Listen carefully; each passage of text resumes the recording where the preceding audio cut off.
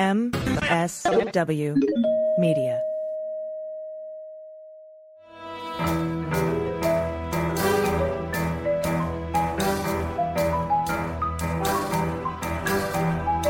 The rule of law is not just some lawyer's turn of phrase.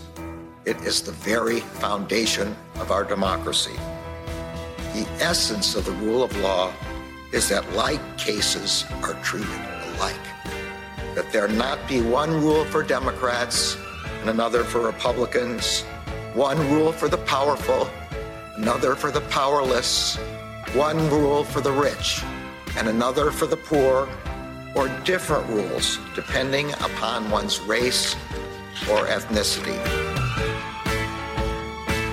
To serve as Attorney General at this critical time is a calling I am honored and eager to answer.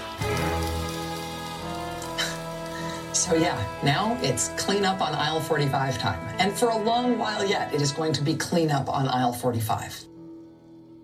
Hey, everybody. Welcome to episode 133 of Clean Up on Aisle 45. It's Wednesday, August 9th, 2023. I'm Allison Gill. And I'm Pete Strzok. We've got lots to cover today, including actually imminent indictments in Fulton County. The judge in the Manhattan District Attorney's case against Trump ordering all of his E. Jean Carroll depositions to be handed over to prosecutors, and 2 U.S. Navy service members caught transmitting military intel to China. This really, as a former member of the United States Navy, this makes my blood boil. We also have some updates in the E. Jean Carroll case. We have an order from the judge in the Ruby Freeman Shaye Moss Rudy Giuliani matter, telling him he needs to clarify his admissions that he lied, and that Rudy has listed his Manhattan apartment for sale. Maybe he's broke after all. There's not enough bleach in the world to clean that such that I would be comfortable living there. Yeah, I would need to install a Gattaca shower or something. We have more House Republican idiocy, and Charles McGonigal is in talks to plead guilty.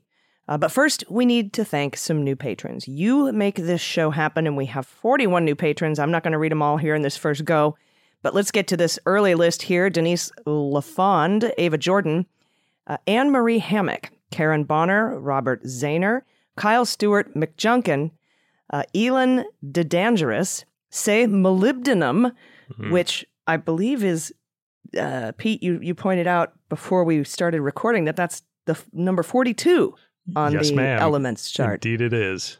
Which is the answer to life, the universe, and everything. So, molybdenum.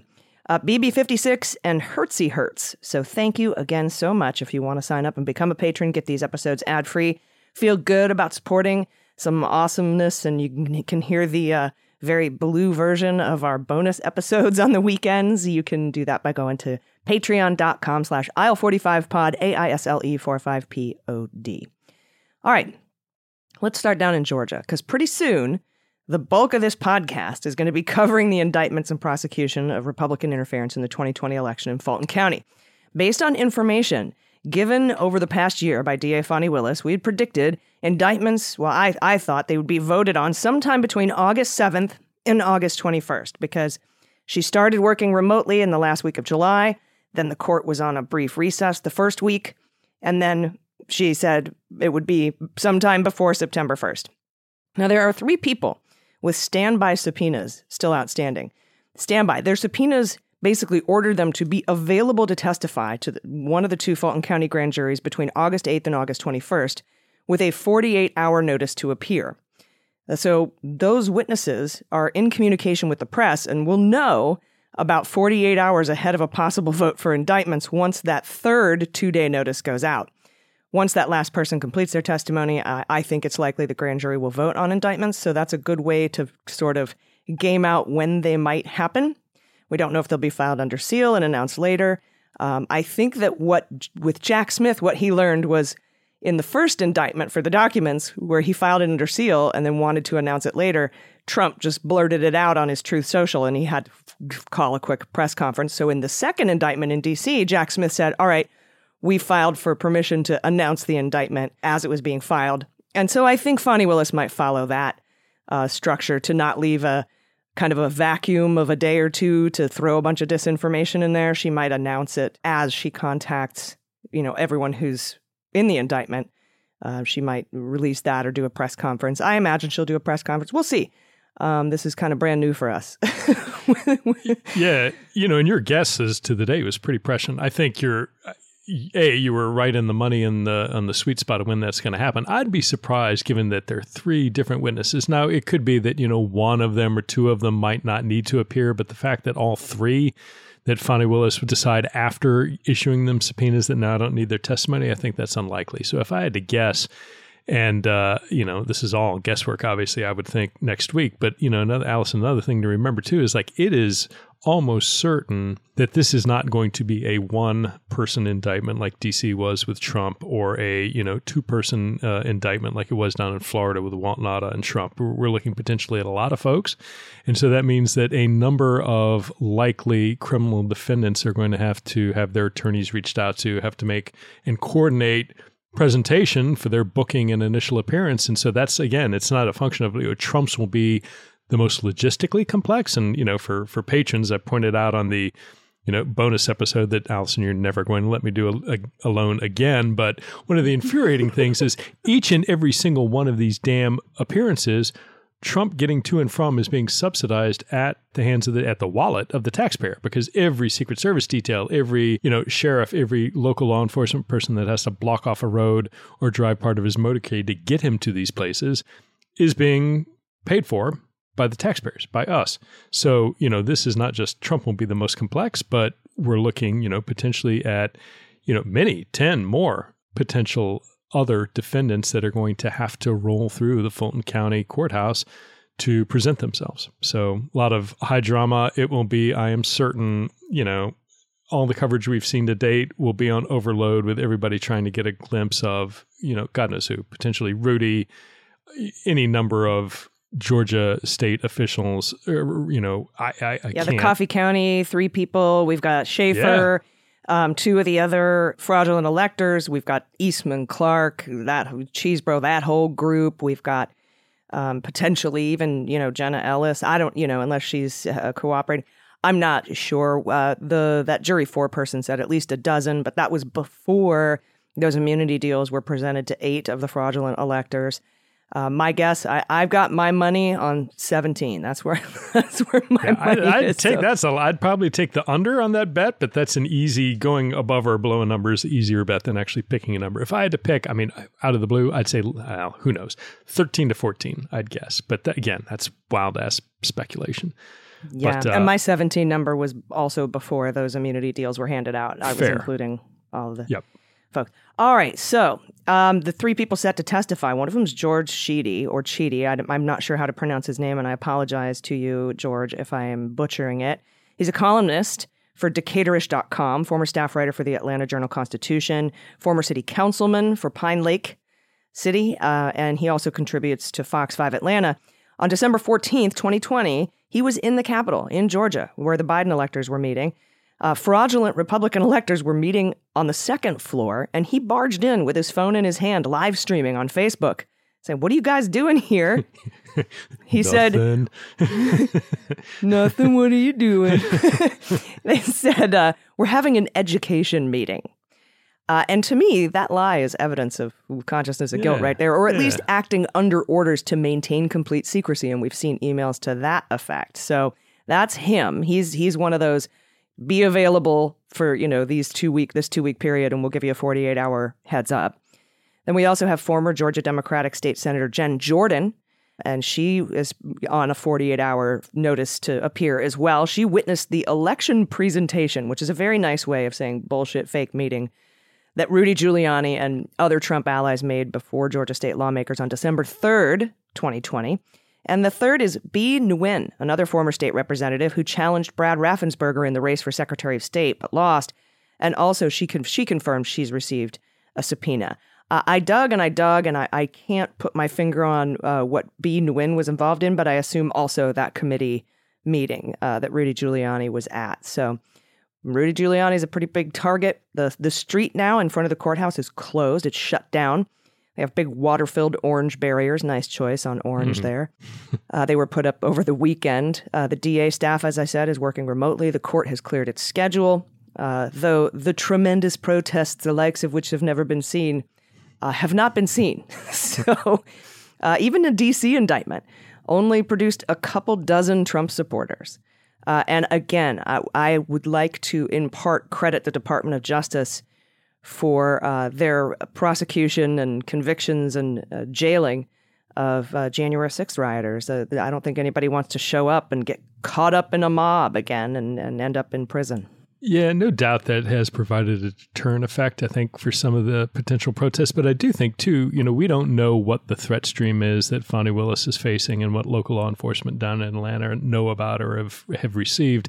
And I think certainly when you look, Atlanta is a very blue city, just like D.C. is, just like New York City is. But the surrounding community, certainly around Atlanta, gets really, really red really, really quick. So I think, to the extent that you say, well, what's the natural, a couple of knuckleheads from Long Island maybe show up and, do a little shouting in New York City or, from D.C., you've certainly got an immediate population all around D.C. that is certainly not deep red, but that's not the case in Georgia. And I think, you move outside of Fulton County and even within Fulton County, the potential for people who are more inclined to protest is real. And again, nothing wrong with protest, nothing that's, baked into the American experience. That's part of who we are and the fabric of our culture. It's the potential for violence that I think folks are worried about. And again, I would just say, looking at this from a sort of threat risk management perspective, the ability of people who might be inclined towards violence, the volume of folks like that, given the political demographics of Georgia and the area surrounding Fulton County, the size of the population that to be worried about, I think, is pretty significant. So I hope you're right. I hope folks are not going to turn out. But again, it's not. I have no expectation there's going to be 100,000 people descending on the courthouse, but you don't need that. You need a couple of morons with semi-automatic weapons who aren't well mentally. I was just going to say it's these one-off and two-off, and the gun laws in Georgia aren't as strict as they are in D.C. and New York, for example. Right. So it only takes one with a semi-automatic weapon. So.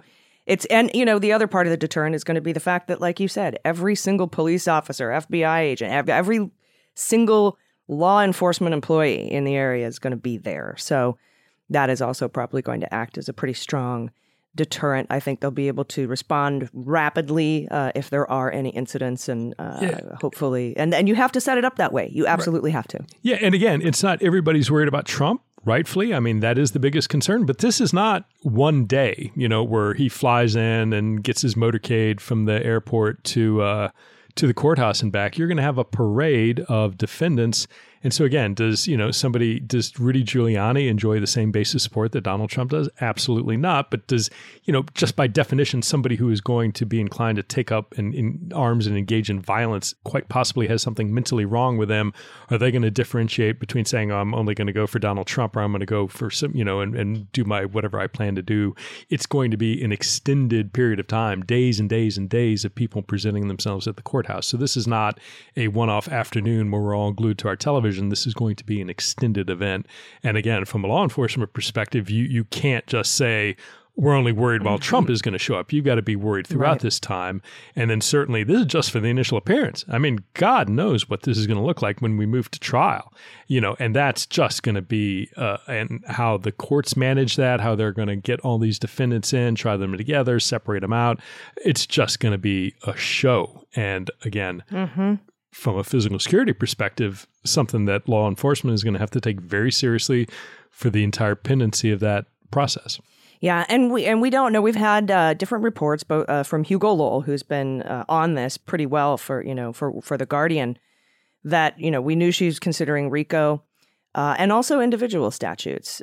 So it could be both that we see in these indictments. Again, just like we were wondering how Jack Smith was going to apply Title 18 U.S. Code 241, conspiracy against rights, how he was going to apply that to what happened with the attempted coup. And now we have that answer by depriving us of our right to vote and have our vote counted. I'm interested to see how she applies RICO and perhaps individual statutes into what happened down in Georgia. Now, I mean, we know that, the Coffee County voting machine thing is pretty obvious with those charges, but it'll be interesting to see how she games out the rest of it. Yeah, and I'm really, really interested. You mentioned Coffee County. I'm really interested to see what she has to say in the charging documents, because it's been very clear. If you look at what's going on in Michigan with the fake electors and the state charges, certainly that is something that we're well aware of now because of the federal Trump indictment for the January 6th activity, that Jack Smith is looking at some of the fake elector activity. What I haven't seen indications of at the federal level is all of the stuff that was going around the election infrastructure. Clearly that was going on in Coffee County, but if you look at it, there were shenanigans going on up in Michigan with, some of the auditing. There was stuff going on out at Colorado. There are a lot of election infrastructure activity that certainly has the same actors that are appearing across the board in different states.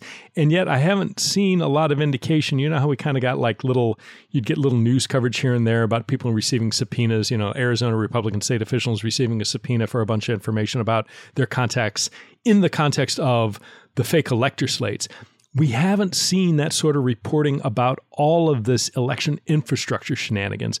And I'm really curious what, if anything, the federal government is doing, because it seems to me there's a really strong federal crime potentially that's gone on. And certainly if Fani Willis lays out in Coffee County criminal alleged activity, and so now you have election infrastructure criminal activity in Georgia, election infrastructure criminal activity in Michigan, all of a sudden the question starts being, is Jack Smith looking at this? And if not, why not? So that's a really long way of saying I'm very interested to see how Coffee County plays in these charges. Same. And there was a buried lead in a Washington Post article today down in paragraph 9 or something like that, that a brand new round of subpoenas has gone out in the fraudulent electors scheme from Jack Smith's office. This is, I think, the third or fourth round. So that probably says to me that these are people that are going to testify before a grand jury is going to vote on an indictment, perhaps on the co-conspirators. That's kind of what I think there. But that infrastructure stuff, is that one of the things where the feds were like, let's let the states do the infrastructure stuff and we'll do the top of the coup stuff and, the conspiracy at the top type of a thing. But who knows? Because Fani Willis has said she's had no contact with Jack Smith. Dana Nessel has, but I'm assuming it's limited. So, yeah, I'm interested to see that too. All right, we have a lot more news to get to as soon as we come back from the break. We've got a series of really nice schadenfreude-y court losses for the likes of Donald Trump and Rudy Giuliani, but we have to take a quick break, so everybody stick around. We'll be right back. Hi, this is John Cryer, and I am hosting a new 7-part true crime podcast called Lawyers, Guns, and Money that'll challenge everything you think you know about U.S. covert operations and presidential misconduct. From Jack Bryan, the director of American PSYOP, comes the incredible true story of John Mattis, a newly sworn-in Miami public defender in the 1980s who has found himself completely in over his head. I step off the plane, and there is a van with a couple guys with Uzis. And one of them in broken English said, "Welcome to Bogota, John." Mattis' first felony defendant has been arrested for having a machine gun and tells Mattis a dangerous secret.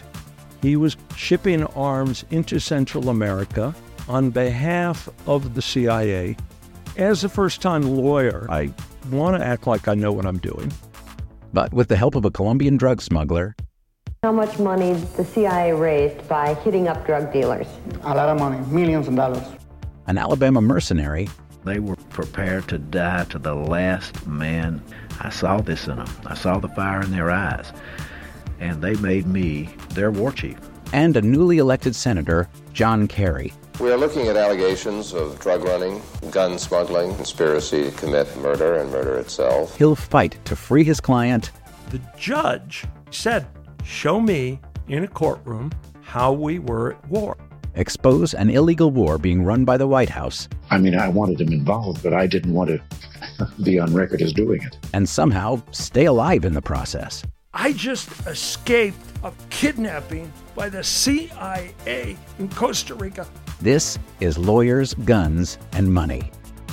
So you have a man in an Armani suit standing on the bow of a boat with a rocket launcher and says, "If I lose sight of you, I will launch. You will be vaporized." Available everywhere starting October 29th, or Get it ad-free and early starting October 22nd at lawyersgunsandmoney.supercast.com. There you'll find bonus episodes along with exclusive content. Subscribe now. Welcome back. More patrons to thank. Kristen Root, Max Nauta, not sure if there's any relation to Walt or not, Nancy Pulowski, Catherine Roche, Brandon Smith, Dorothy, David Newnham, Carol F., Renee Denise Fisher, and Katie Marie Bruce. Thank all of you so much for your support. Couldn't do this without you, and really, really appreciate you being patrons. So, without further ado, let's move up to New York first. Lots of losses in court for both Trump and Rudy. So let's walk through these. So federal judge Lewis Kaplan has ordered that the Manhattan District Attorney Alvin Bragg will be able to get Trump's full video deposition from the E. Jean Carroll case, along with transcripts and related exhibits. Bragg had subpoenaed the deposition materials in late June, noting, quote, "A number of the subject matters about which defendant testified under oath relate to facts at issue in this case and are therefore relevant and material to this proceeding." And on July 7th, Justice Juan Merchan stated that the Manhattan DA's subpoena was not, this is his quote, was not overbroad or otherwise inappropriate, but he did request some further clarification from Judge Kaplan.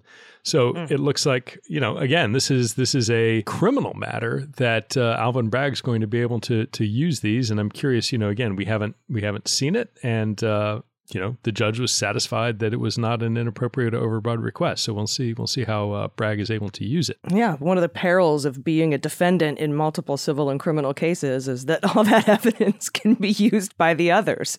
And what I'm still missing is an IRS or federal investigation into tax fraud by the Trump Organization. They have to have all of her stuff from the New York Attorney General, all those depositions, all of the stuff from the Trump Organization investigation, the Manhattan DA's office.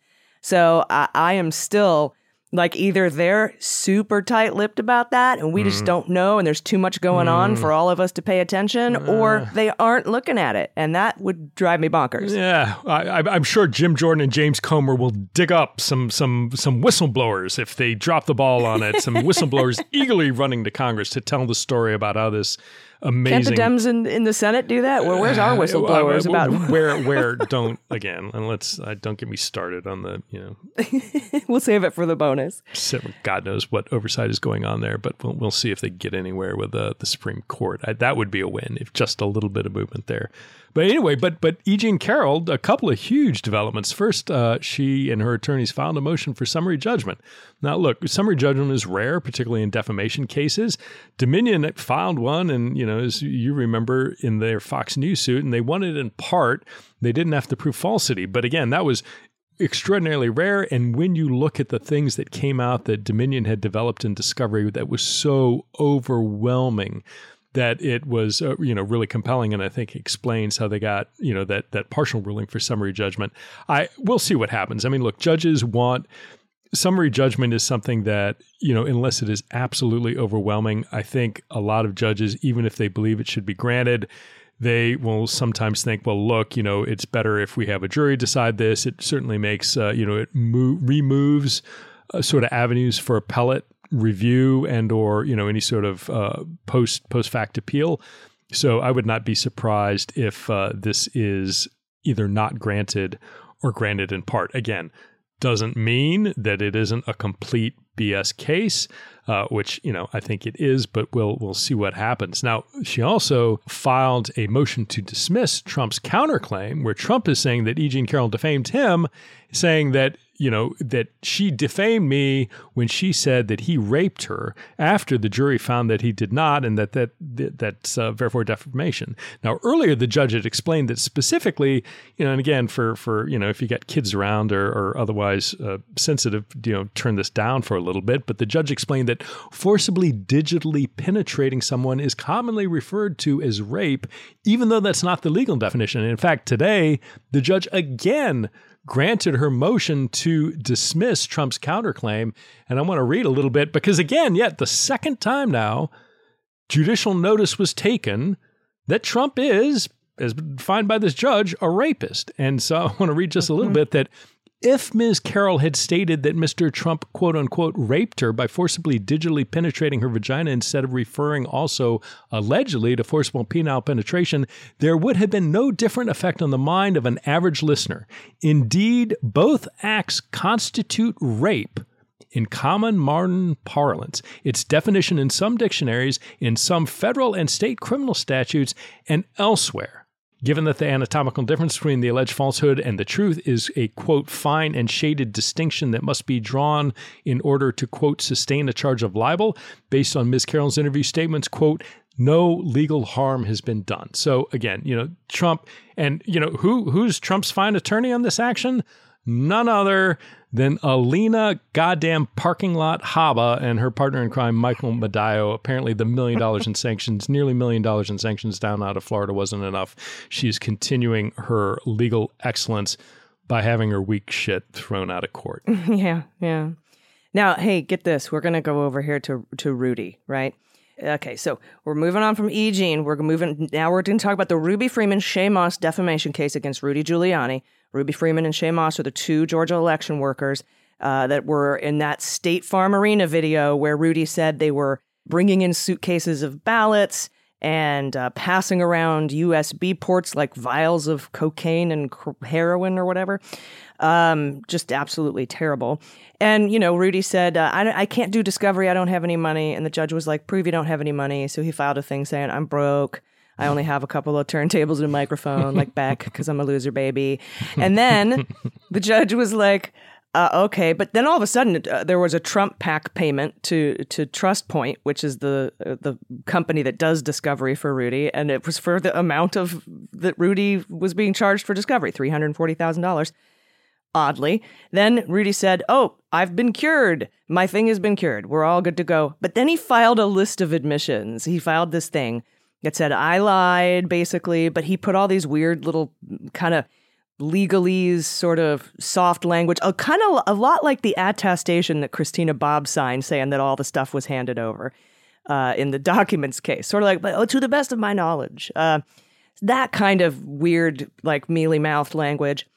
And that was the last thing we had updated you on. Well, now there's a new minute order on the docket in the case, and it reads as follows. Giuliani stipulation submitted in response to plaintiff's motion for discovery sanctions against Rudy for failure to preserve evidence, which unsworn stipulation signed by Giuliani contests no part of the plaintiff's motion, but rather purports to set out concessions sufficient to avoid further discovery demands, and at the risk of concomitant, I guess, if that means naturally associated sanctions, for failure to comply with discovery obligations under federal rules of civil procedure, but simultaneously contains multiple caveats and limitations undercutting that purpose. Goes on to say, given the seemingly incongruous and certainly puzzling caveats, plaintiff's counsel recounts efforts to obtain clarification. Accordingly, Rudy Giuliani is directed by August 8th at 4 p.m. to submit clarification. So basically, your mealy-mouthed unsworn admission sucks. Try harder. You have until August 8th. So that's what's going down right now. He would have rather admitted to lying and defaming Shaye Moss and Ruby Freeman than to hand over what he's got to hand over. Because it's that bad. And in a funny related story, we just learned, breaking news, we record this on Monday, Bernie Kerik just emerged from a 5-hour meeting with the special counsel Jack Smith's prosecutors. And that meeting was about Rudy stuff. So fun times for Rudy. And it might explain why he just listed his Manhattan apartment for sale for $6.35 million. Maybe he needs the money to settle with Noelle Dunphy. That's the woman who, quote unquote, worked for him. She's seeking $10 million in damages, so his apartment won't quite cover it. But maybe he's working on a settlement there. He also owes his ex-wife $200,000 in alimony, and he's also co-conspirator 1 in the Jack Smith case. And he's probably going to be indicted in Georgia. Dude is going to need some money. So I think that's why he's listing his apartment for sale. Yeah, and he's not. I mean, this is going, his legal bills are going, they're already, I'm certain, huge. They're going to continue to increase. I don't know at what point Trump is going to be able to continue paying the just the hemorrhaging of attorney hours that are getting created. I mean, when you start looking at Georgia, certainly if and when Jack Smith comes down with a superseding indictment for any combination of co-conspirator 1 through 6 and or others yet unnamed, at some point, it's like, a million here, a million there. All of a sudden, we're talking real money sort of thing. I mean, these start adding up very fast. And it's one thing if you're like sort of like, we need to prep a witness in a civil case. I mean, that's can be steep with a high-level firm. But when you're talking, criminal defense work for defendants, that gets expensive fast. Yeah, his discovery in the one case alone was $340,000, and the Trump PAC is running out of cash. They only got like $4 million on hand. They had to claw back $60 million from another PAC. So, the money it's circling the drain pretty hard on all these guys. And I'm not sure. Do any of the co-conspirators like have a mega yacht they can sell? Maybe I don't know. Yeah, well, that's only friends of Clarence Thomas get to do that. So we'll. Oh, wouldn't that be something? Yeah. Good Lord. Harlan Crow jumps in and starts donating a shitload of money to the Trump PAC for his legal bills. That'd be cool. All right, we have a lot more news. Next up, we're going to talk a little bit about Charles McGonigal and a potential guilty plea. And then we have something from the National Security Division at the Department of Justice. So stick around. We'll be right back. Hi, this is John Cryer, and I am hosting a new 7-part true crime podcast called Lawyers, Guns, and Money that'll challenge everything you think you know about U.S. covert operations and presidential misconduct. From Jack Bryan, the director of American PSYOP, comes the incredible true story of John Mattis, a newly sworn-in Miami public defender in the 1980s who has found himself completely in over his head. I step off the plane, and there is a van with a couple guys with Uzis. And one of them in broken English said, "Welcome to Bogota, John." Mattis's first felony defendant has been arrested for having a machine gun and tells Mattis a dangerous secret. He was shipping arms into Central America on behalf of the CIA. As a first-time lawyer, I want to act like I know what I'm doing. But with the help of a Colombian drug smuggler... How much money the CIA raised by hitting up drug dealers? A lot of money, millions of dollars. An Alabama mercenary... They were prepared to die to the last man. I saw this in them. I saw the fire in their eyes. And they made me their war chief. And a newly elected senator, John Kerry. We are looking at allegations of drug running, gun smuggling, conspiracy to commit murder and murder itself. He'll fight to free his client. The judge said, "Show me in a courtroom how we were at war." Expose an illegal war being run by the White House. I mean, I wanted him involved, but I didn't want to be on record as doing it. And somehow stay alive in the process. I just escaped a kidnapping by the CIA in Costa Rica. This is Lawyers, Guns, and Money. So you have a man in an Armani suit standing on the bow of a boat with a rocket launcher and says, "If I lose sight of you, I will launch. You will be vaporized." Available everywhere starting October 29th, or get it ad-free and early starting October 22nd at lawyersgunsandmoney.supercast.com. There you'll find bonus episodes along with exclusive content. Subscribe now.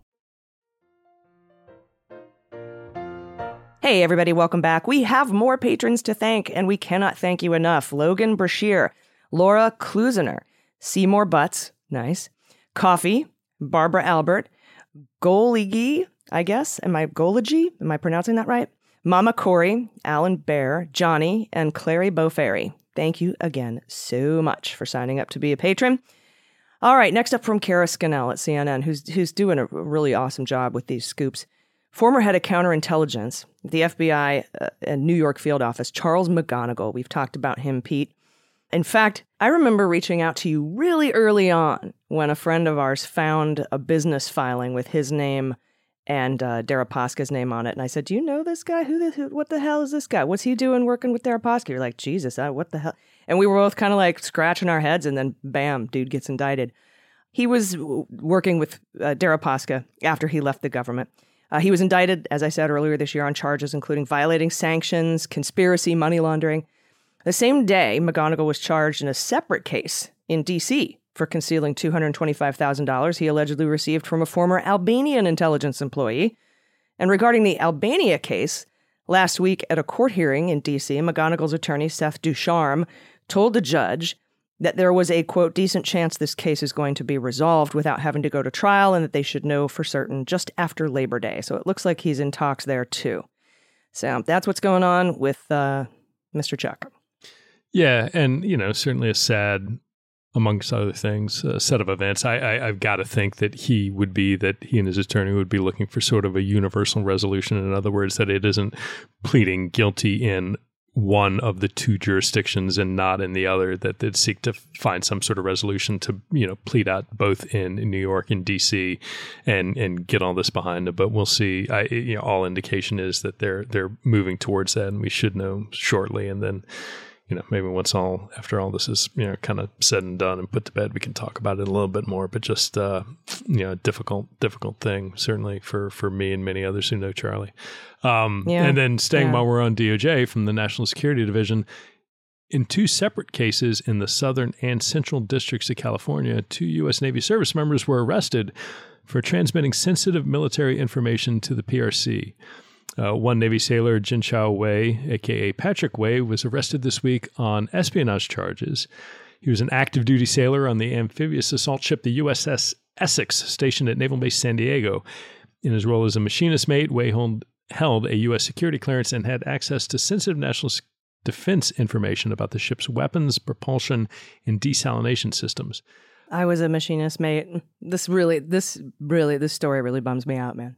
Yeah, it does. And what's really interesting, and I mean, I'm glad to see DOJ moving to this. What's really interesting is he's charged with espionage. So he's charged with 794, which is the hardest hitting espionage statute reserved for people who transmit, or attempt to transmit or conspire to transmit national defense information to a foreign power. Yet in his indictment, there's no classified information that's charged. They charge what's, controlled unclassified information, for official use only information. But typically the past position of DOJ has typically been, if you don't have classified information, the statute doesn't say it has to be classified information. The statute refers to national defense information. But DOJ has usually taken that to mean not only classified information, but information at the secret level or higher. Like they wouldn't even entertain, I can't tell you cases would bring to them that had confidential information and DOJ wouldn't want to touch it. But in this case, no classified information alleged, but nevertheless, just because of the nature of the information he was providing, clearly relates to the national defense. I can't tell you this argument after argument after argument that we would have in the FBI with DOJ saying the statute doesn't say classified information. This is clearly information relating to the national defense. I'm glad to see DOJ getting there. But again, you're right. It's sad. I mean, Well, the other thing is the amount of money that they took to do peanuts. This. It's peanuts. Anyway, go ahead. Yeah, no. So, and it started, right? No, he started, according to the indictment, in February of 2022. Began communicating with an intelligence officer from the PRC. They don't specify whether it's MSS or PL. In other words, the Foreign Intelligence Service, the Military Intelligence Service, it doesn't specify. But the PRC intelligence officer requested Wei provide information about the Essex and other Navy ships. Specifically, the Chinese intelligence officer tasked Wei with passing him photos, videos, and documents concerning the U.S. Navy ships and their systems. And in fact, Wei sent photographs and videos of the Essex. He disclosed the locations of various Navy ships and described defensive weapons of the Essex. In exchange for this information, as you mentioned, Allison, the intelligence officer paid him thousands of dollars. That's it. I don't even know. I think sum total, I don't know that it made it over $20,000. But over the entire course of the conspiracy, he sent the intelligence officer approximately 30 technical and mechanical manuals and an additional 26 technical and mechanical manuals related to the power structure and operation of the Essex and similar ships. And then finally, he allegedly sent a weapons control system manual for the Essex and other similar ships. So this was not a one-off thing. It was clear, as alleged, he was in touch with an intelligence officer. He was receiving tasking. He was responding to that tasking and getting paid for it. So these are, clearly, as you lay out, again, the 794, the most serious, espionage statute we have in the books, he was engaging in all of those things and did it, for quite some time. And then, somebody at the same time, Petty Officer Wenheng Zhao, a.k.a. Thomas Zhao, a 26-year-old from Monterey Park, California, allegedly in exchange for bribes, sent a Chinese military officer, not clear if it's the same intelligence officer or not, non-public and controlled operational plans for a large-scale U.S. military exercise in the Indo-Pacific region. He also, similar to Wei, photographed electrical diagrams and blueprints for a radar system stationed on a U.S. military base in Okinawa, Japan. And over the span of his activity, the Chinese intelligence officer paid him approximately $14,866. So again, not a lot of money to folks who were absolutely, allegedly doing things that they should not have been doing at all. One of them, some reference about just not wanting to do anything that would create problems for becoming a U.S. citizen. One of them certainly had indication that part of the compensation was to fly him and his mother to China. So, a lot of vulnerabilities here. The good news is, both the FBI and NCIS investigated this. Not sure when they became aware of it, sort of lining up with the time that they started this activity. But, they stopped it before classified information was passed. But again, the point is, information can be plenty damaging. Information can be plenty valuable to the PRC, even if it's sensitive but unclassified, even if it's for official use only. I'm glad to see DOJ charging it. It's appropriate that they did. And again, like you, as a vet, nothing makes me angrier than seeing people engage in activity that puts servicemen and women at risk. For $14,000. Right. To put your national security at risk, to violate your oath, just to be a shitbag in general. A lot of people are asking how come these guys are in jail and Donald Trump is not. Donald Trump was not charged with transmitting classified information or national defense information. We know he did, and the investigation is still ongoing, but you can't hold somebody in pretrial detention for stuff they're not charged with. So I just wanted to kind of make that clear. I know it sucks, but that is the right thing. And if only all criminal defendants were treated as Donald Trump. Currently, we don't have that here in our two systems of justice country. But anyhow, we have a lot more news to get to about the amazing and wonderful Republicans in the House. Your friend and mine, Comer and Jordan and that whole gang, and the apparent bombshell testimony of one Devin Archer that turned out once again to be absolutely nothing. We'll be back with that in just a second. Stick around. Hi, this is John Cryer, and I am hosting a new 7-part true crime podcast called Lawyers, Guns, and Money that'll challenge everything you think you know about U.S. covert operations and presidential misconduct. From Jack Bryan, the director of American PSYOP, comes the incredible true story of John Mattis, a newly sworn-in Miami public defender in the 1980s who has found himself completely in over his head.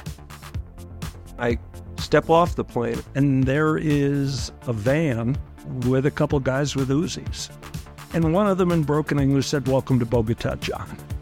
Mattis's first felony defendant has been arrested for having a machine gun and tells Mattis a dangerous secret. He was shipping arms into Central America on behalf of the CIA. As a first-time lawyer, I want to act like I know what I'm doing. But with the help of a Colombian drug smuggler... How much money the CIA raised by hitting up drug dealers? A lot of money, millions of dollars. An Alabama mercenary... They were prepared to die to the last man. I saw this in them. I saw the fire in their eyes. And they made me their war chief. And a newly elected senator, John Kerry. We are looking at allegations of drug running, gun smuggling, conspiracy to commit murder and murder itself. He'll fight to free his client. The judge said, "Show me in a courtroom how we were at war." Expose an illegal war being run by the White House. I mean, I wanted him involved, but I didn't want to be on record as doing it. And somehow stay alive in the process. I just escaped a kidnapping by the CIA in Costa Rica. This is Lawyers, Guns, and Money. So you have a man in an Armani suit standing in the bow of a boat with a rocket launcher and says, "If I lose sight of you, I will launch. You will be vaporized." Available everywhere starting October 29th, or get it ad-free and early starting October 22nd at lawyersgunsandmoney.supercast.com. There you'll find bonus episodes along with exclusive content. Subscribe now. All right, welcome back. We have a final batch of patrons to thank. We've got Alex B., J.M., Bryan, John Kerber, Lori Kerber, Patrick Rowley, Elizabeth Steiner, K.T. Horning, Marcia Knorr, Kat A., and Anna Marie Noon. Again, thank all of you for your support. This is fantastic, and both Allison and I appreciate it tremendously more than we can express. So thank each and every one of you. Happy to have you on board, and happy to share not only this podcast, but the bonus. If this is the sophisticated glass of wine, think of the bonus episodes as that shot of bourbon after closing time, somewhere in the parking lot. So thank all of you so much. Pickleback, yeah. Oh, we call that the B bar, right? Trunk whiskey. Hey, you guys want to go to the B bar? Yeah, let's go to the B bar. Nice. All right. So what do we got? What do we got with your favorite people in the world, Pete? So from the Daily Beast, we've got reporting that when Representative James Comer, Republican of Kentucky, made the rounds on primetime conservative cable TV on Monday night, it was divulged details of what Republicans called a bombshell day for their investigations into the Biden crime family. Now, earlier that day, members of the House Oversight Committee had privately interviewed Devon Archer. Now, what Comer failed to mention was that he wasn't actually in the room for his committee's big interview with Archer. After all this, debate and whether or not he'd be able to appear and whether or not DOJ was going to try and keep him from appearing, after all that run-up, after all these appearances, Comer failed to show up in person on Capitol Hill, and he didn't even participate remotely. Couldn't even be bothered to sit down in front of a laptop and turn on Zoom to question this critical witness that undoubtedly was going to blow open the case of the Biden crime family. So one of the Republicans on the committee said it was like following a general into battle, but the general decided to stay home instead. General James Comer, everybody. That's the leadership. That's the leadership you have. You don't go into battle with the leadership you want. You go into battle with the leadership you have, which in this case is none. So, Philip Bump over at the Washington Post, expanding on this, noted that on Thursday, the Oversight Committee released a transcript of Archer's testimony. And guess what? What Archer said not only doesn't comport with the presentations made by Comer and Jim Jordan on television, which were obviously BS from the beginning, his testimony actually undermines the idea that Burisma wanted Shokin fired, that Zlochevsky paid any bribe whatsoever, and crucially, that Joe Biden was involved in any of it. Just completely undermines it all. It's true. Archer said, hey, look, it's true. In December 2015, Zlochevsky and Burisma were under a lot of pressure, but it wasn't Shokin that was causing that pressure. He testified Shokin was an asset. Archer agreed the fact that, quote, Shokin did not pursue corruption investigations against Burisma's owner, effectively shielding the owner from prosecution. And, it doesn't start there. He undercut Republican claims about Hunter Biden's interactions with his father. He said there was no bribe. The POTUS didn't discuss business. Hunter sold the illusion of access. Again, not Hunter's words, not anybody in the Biden crime family's words. This is Archer, the Republicans' key witness, saying Hunter sold the illusion of access. So again, it's all a sham. It's all BS. It is a nothing burger of Benghazi nothingness. There's just nothing there. Yeah, it was basically Hunter Biden saying, hey, I'm a Biden. My dad's Joe Biden. Nudge, nudge. That was it. Like, my dad can beat up your dad's situation. And that's where it ended. And they tried to say, oh, Joe Biden was connected off he talked to his son like 20 times. It's his son. Okay. Anyway, I just... yeah, and it is. And that's the point, right, Allison? That is the point. All of this is not about Joe Biden. All of this is not about the president of the United States. All of this in its entirety is Hunter Biden and everything, whether he was selling the illusion of access or not, whether he had tax violations or not, what he did or didn't do with substance abuse. None of that is about the president of the United States. And just this constant, nonstop BS, vacuous, unsupported allegation after allegation, at the end of the day, all are around Hunter. Yeah, well, Trump had to, in 2019, 2020, Trump had to beg and then extort Zelensky to get him to just open an investigation. He was like, you don't even have to do it. Just say you are, which is that's a common pattern for him. Hey, DOJ, you don't have to actually investigate voter fraud. Just say you will, and me and the Republicans in Congress will take care of the rest. He went around begging people, extorting people to just announce an investigation into Biden. If Biden had done anything wrong, we would know about it. I 100% guarantee Durham would have uncovered it. Somebody would have uncovered it. David Weiss, after 5 years of looking at business transactions with Hunter Biden, if there were any bad ones or illegal ones with his father, that would have been uncovered. These are Trump-appointed people, and even when Trump was in office, he couldn't get a single thing on POTUS. This is their only thing, and every little tiny part of their only bullshit investigation is just falls apart under any tiny bit of scrutiny. Right, and if what you're worried about, like let's put our good governance hat on. If what you're worried about and the point you're trying to make is the trustability, the reliability, the vulnerability of President Biden or anybody who's in the presidency or running for the presidency, okay, all right, that's fine. So let's look at the billions with a B that former President Trump's son got from the government of Saudi Arabia's Sovereign Wealth Fund. Let's talk about Sniffy Jumpy Don Jr. and what makes that sniffy jumpies every time he seems to go on his podcast. Let's talk about the patents that Ivanka got allegedly from the PRC shortly before, during the time that her dad was in office. Let's go through time and time again. If you're concerned about the vulnerabilities that a potential president or somebody running for president might have through their children, great. Let's look into that. Let's look into that with vigor, because I tell you what, if you really want to do that honestly, the amount of things that exist out there which are ripe for investigation on Trump's side, I don't even know where to begin. But of course, not a single peep. No, that's whataboutism. We're talking about Joe Biden. He's the president. No.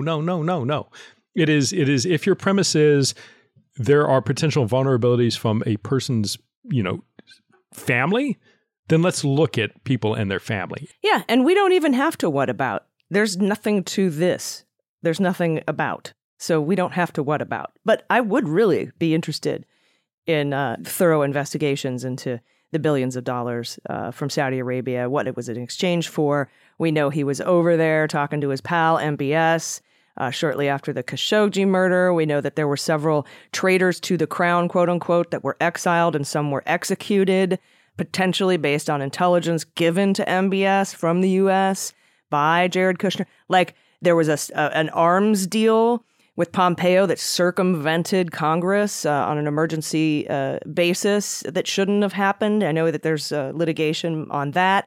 So, yeah, come on, let's talk about some quid pro quo with your kids if we're gonna. Yeah, and, real estate deals in Oman. There was a New York Times article I was just looking at just last month, into June, talking about how, the Trump and the Trump name is being used to hike up the sale of luxury villas in Oman. So let's talk about all this. I suspect very much like the federal tax investigation up in New York, that we may not be satisfied with the level of attention and detail that this gets from those in a position to actually do something about it. But no, and the only thing I can hope is that somehow Jack Smith runs into something and hands it off to someone, kind of like, what Mueller ended up doing with 14 other cases where, he didn't have as broad a scope as Jack Smith has been allowed. But, if he runs into something weird about Kushner payments with Saudi or those meetings with Apollo or Citi or paying off the 666 Fifth Avenue building or the arms, anything runs across any document, he can refer that over, and I think that would have a pretty powerful impact on whoever it's referred to, because that will end up in Jack Smith's final report as a referral. So they would be on the hook for answering as to why they didn't act on that referral. So that's my biggest and best hope, is that because that's one of the great things about a special counsel. All that shit goes in the report, has to, and we will learn about it. I mean, it could be redacted. We know many of the cases that were handed off in Appendix D of the Mueller report were redacted at first, and then slowly over time, as there were charging decisions made, those black bars came off, but it'd be in there. Yeah, and, to that point, there's still stuff redacted, right? I mean, there's still stuff that, even like my limited time on the team at the, beginning, there's stuff that has not been revealed yet. So it may take time, but I think, yes, the good news is it goes in there and hopefully it gets some sort of appropriate action. But my worry is there is a tendency, like, look, when you working any big complex investigation, you know who the critical players are. You certainly want to get to the top. And, we've seen Jack Smith do that with Trump. You've seen people in D.C. outside of Jack Smith working up from the bottom. But there's always a danger that the people in the middle can, for lack of a better sort of idea, fall on the cutting room floor. People that are like, right. Yeah, they might be involved in some way, shape, or form, but they're not Trump. They're not co-conspirator 1 through 6. They're not, the people who stormed the Capitol. And my worry is, we've seen Enrique Tarrio, we've seen Stuart Rhodes be charged and convicted, and now we've seen Trump and we've seen co-conspirator 1 through 6. But what about, there's a layer in there of people, of lieutenants. Of people that aren't referenced yet. And maybe Jack Smith is getting there, but these lieutenants that are that sort of, there's a connective layer in there that haven't been referenced anywhere yet. And it's between the Stuart Rhodes and Ali Alexanders and Enrique Tarrio. It's between them and then the White House and all the Mark Meadows and Sidney Powell and Eastman and Rudy and there's one layer in there. There's the Bannon, Flynn, Stone area. The Willard War Room, right? All that where the one that Mike Sherwin refused to allow the Department of Justice under Merrick Garland to subpoena. I'm not subpoenaing the friggin' Willard. Well, you're an asshole. I'm glad that guy's gone. That guy was terrible. And he was the one who was agreeing on going easy, Bill Barr going easy on Flynn and Stone and all that. So that's the guy who was making it very difficult to get this fraudulent electors coup investigation up and running, because he was the guy who refused to listen to J.P. Cooney, who is now on Jack Smith's team. J.P. Cooney said, we need to look at the fraudulent electors. And he was like, nah. And he goes, all right, well, when you meet with Garland, can you at least tell him? And he's like, okay. And then when he met with Garland, he didn't tell him anything, and he wouldn't let J.P. Cooney go to the meeting. So didn't even know. And then, eventually, finally, we get the D.C. U.S. attorney appointed down there, up there in D.C. in November of 2021. And that's when he gets there. And that's when Olson gets to Main Justice. And that's the team that's going to investigate the coup. And immediately they appoint Windom, who is now the lead prosecutor in this particular 4-count indictment. And Windom starts trying to subpoena people. And D'Antuono is like, no, we're not going to help you. We don't want to do subpoenas and search warrants for these fraudulent elector stuff. So Windom has to fucking go to the goddamn postal inspector and the inspector general. That's why we were like, why the hell is the inspector general seizing Scott Perry's phone and Eastman's phone and Clark's phone? Why isn't the FBI? Because the FBI said they wouldn't do it. And D'Antuono was on Mike Sherwin's side. Anyway, it's very frustrating. Merrick Garland gets 100% of the blame. He deserves some of it, but he certainly doesn't deserve all of it. Rant over. Yeah, no, and it's a reasonable rant, right? And I hope at some point we get to see, if the DOJ's Inspector General devotes a tenth of the time and attention they spent on mid-year exam on the reviewing what the Bureau did with Hillary Clinton's private email servers, to get to some idea of what the causes were, who said what. Because, I mean, again, we're hearing, we're not hearing directly from any of these folks. It may be that D'Antuono or Sherwin had legitimate reasons to not want to do it, whether they wanted to protect their people. There's some indication, like Carol Lennigs provided some at the Washington Post, some reporting that, people at the field level at the FBI were worried that if they did something against Trump, that DOJ would leave the FBI holding the bag, much like they did with Crossfire Hurricane and Midyear. I mean, there are reasonable objections to make, but of course we don't know this. The person who can tell you that is DOJ's Inspector General. A lot of these folks have left the government, which means the IG doesn't have the ability to compel them to speak. So, it is frustrating to me as well. It is a reasonable question and a series of concerns to make, in my opinion. I agree with you.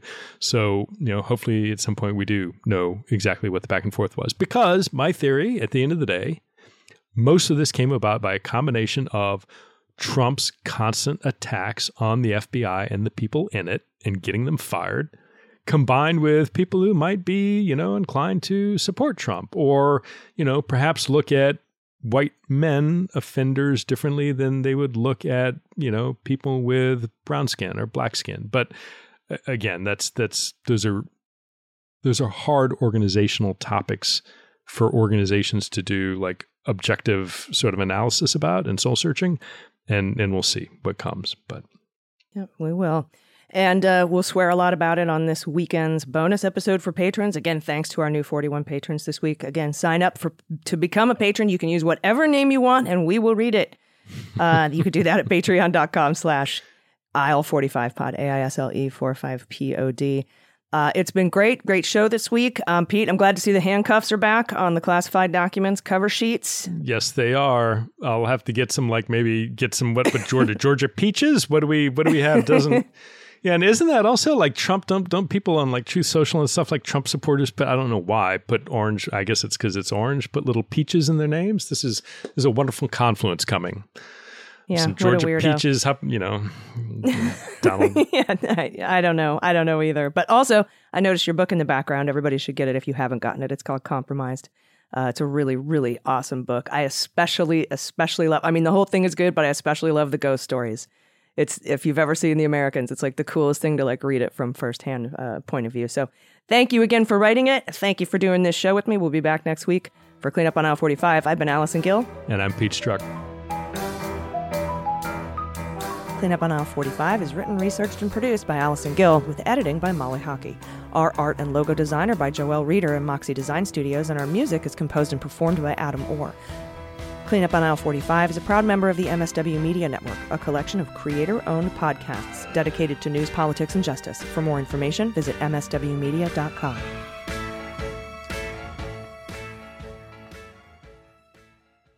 MSW Media. Hi, this is John Cryer, and I am hosting a new 7-part true crime podcast called Lawyers, Guns, and Money that'll challenge everything you think you know about U.S. covert operations and presidential misconduct.